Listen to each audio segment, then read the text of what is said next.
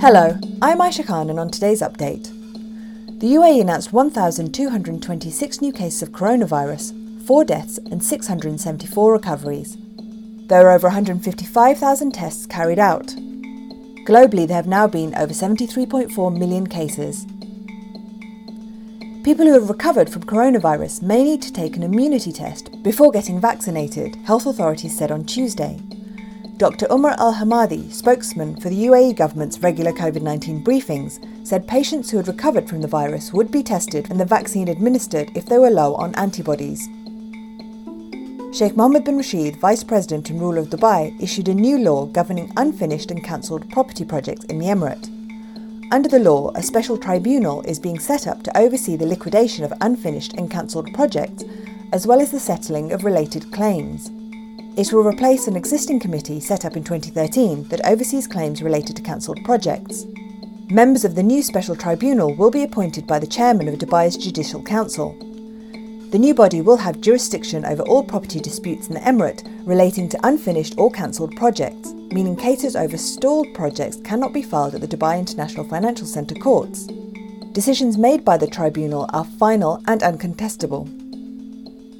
Police officers in Ras Al Khaimah walked for more than 13 hours to rescue 9 people lost in a valley.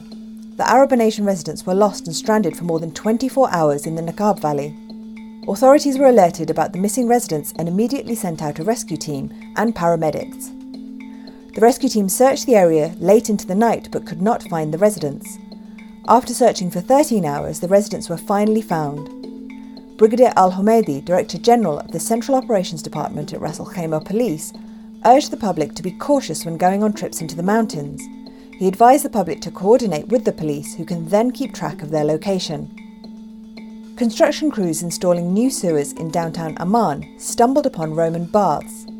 The discovery of the 2,300-year-old site immediately posed a dilemma last week for authorities responsible for completing infrastructure under a main thoroughfare. Now they face the need to preserve the subterranean clay baths, the first to be found since the city was called Philadelphia in the Roman era. A worldwide search is underway for Hezbollah assets to receive $100 million in court-ordered compensation for families of victims and survivors of a suicide bus bombing in Bulgaria that killed 6 people. Lawyers instructed by about 50 people affected by the attack on a tour bus are considering legal action in the US, UK and elsewhere to try to pierce the veil around the funding of the Iran-backed terrorist group.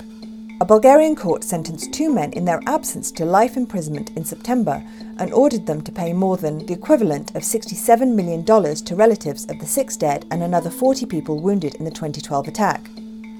Lawyers representing most of the victims said the total compensation package could reach $100 million for the group's first terrorist attack in Europe since the mid-1980s. Yaki Rand, the lawyer acting for the families, said he was considering an appeal but believed the court's initial ruling gave him enough scope to focus on Hezbollah's funds. Mr. Rand said, "I don't think it's a good idea to share with everyone, including Hezbollah, our methods and our system to find these assets. As you can imagine, we have techniques on how to find them." Now over to Cody Combs for what's trending. Hello, Aisha. Bahrain is trending this morning in the Arabian Gulf. Today, the country will be celebrating its 49th National Day. Many are already taking to Twitter, Facebook, and Instagram with congratulations and well wishes for the country, its leaders, and citizens.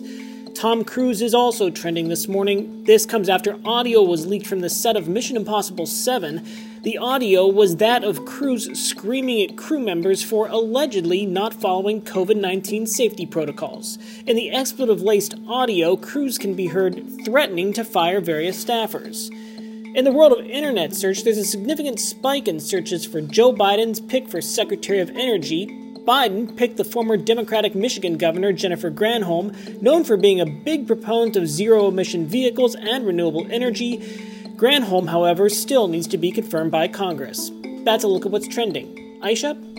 That's it for today's update. For more podcasts, head to the podcast section of thenationalnews.com.